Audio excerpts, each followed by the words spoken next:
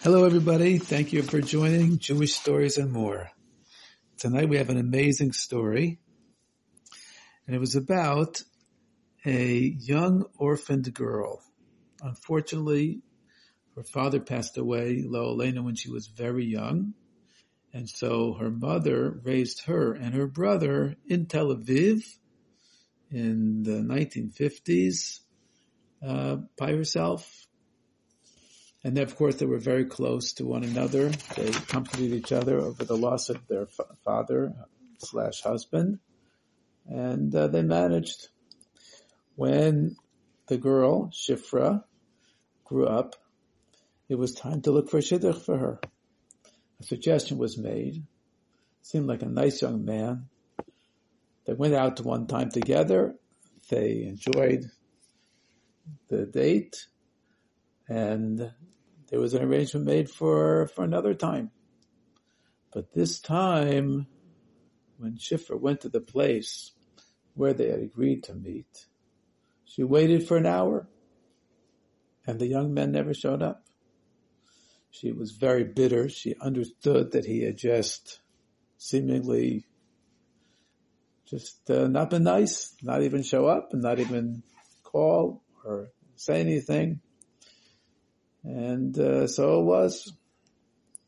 it was a bitter experience, but she got over it eventually. And a couple years later, she did find a shidduch. She got married. She was happily married. And she became a mother of a number of children. Baruch Hashem. Not so long afterwards, the young man also got married. But years went by, and they didn't have any children. He didn't know what to do.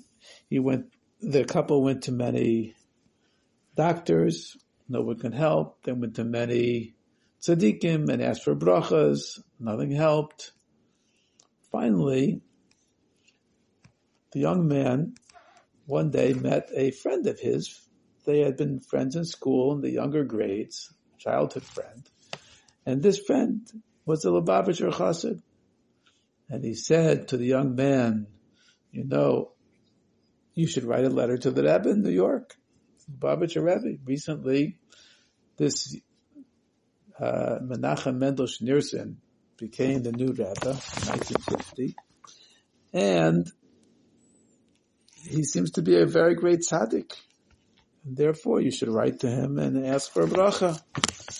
Well, this young man was not a chassid at all. He had never written to the Rebbe about anything, or not written to ask had not an occasion to ask a Rebbe a personal question like this. And so he didn't really want to do it. In fact, he asked his Rosh Hashiva, and his Rosh Hashiva advised against it. He said, no, it's not going to help you to get in touch with the Lubavitcher Rebbe. So he didn't. But after a while, his childhood friend came back and asked him, no, what happened? Why didn't you write? Can't hurt. And like this, he finally convinced the young man to write a letter to the Rebbe. So he wrote a letter, sent it to New York. And sure enough, not long afterwards, he got an answer back. And the Rebbe asked him a question in the letter. He said, did you ever offend a young lady? Immediately, the young man knew that the Rebbe knew what had happened. And that, yes, as a matter of fact, he had offended a young lady. As we learned at the beginning of the story, that Shifra was that young lady who had gone out with once. And the second time, he simply didn't show up, which is, of course, a big offense. Very insulting. Very upsetting. The Rebbe said in the letter that if you have ever offended anybody, it's important to apologize and to ask for forgiveness. Well, the young man was, of course, aware that the Rebbe knew what was going on. And the problem was that it was very, very hard for him to apologize. He had to be very brave to apologize, and he actually couldn't really do it. So he instead knew Shifra's brother, and he asked the brother to please give a message to her that he apologized, he's very sorry, would she please forgive him? And wasn't he surprised when the brother, after speaking to Shifra, came back to him and said, you know that? She definitely apologized. She definitely accepts your apology. And as a matter of fact, she said that she knew about how you weren't having any children. And every Friday night when she lights candles, she actually davens for you and for your wife that you should be blessed with children. And no question about it, she definitely forgives you completely. When Shifra heard this, of course, she forgave even more. In case she hadn't forgiven completely, she forgave even more. And sure enough, not long after that, they were blessed with a child. The couple that didn't have children for all these years, Baruch Hashem, they were blessed with a child also.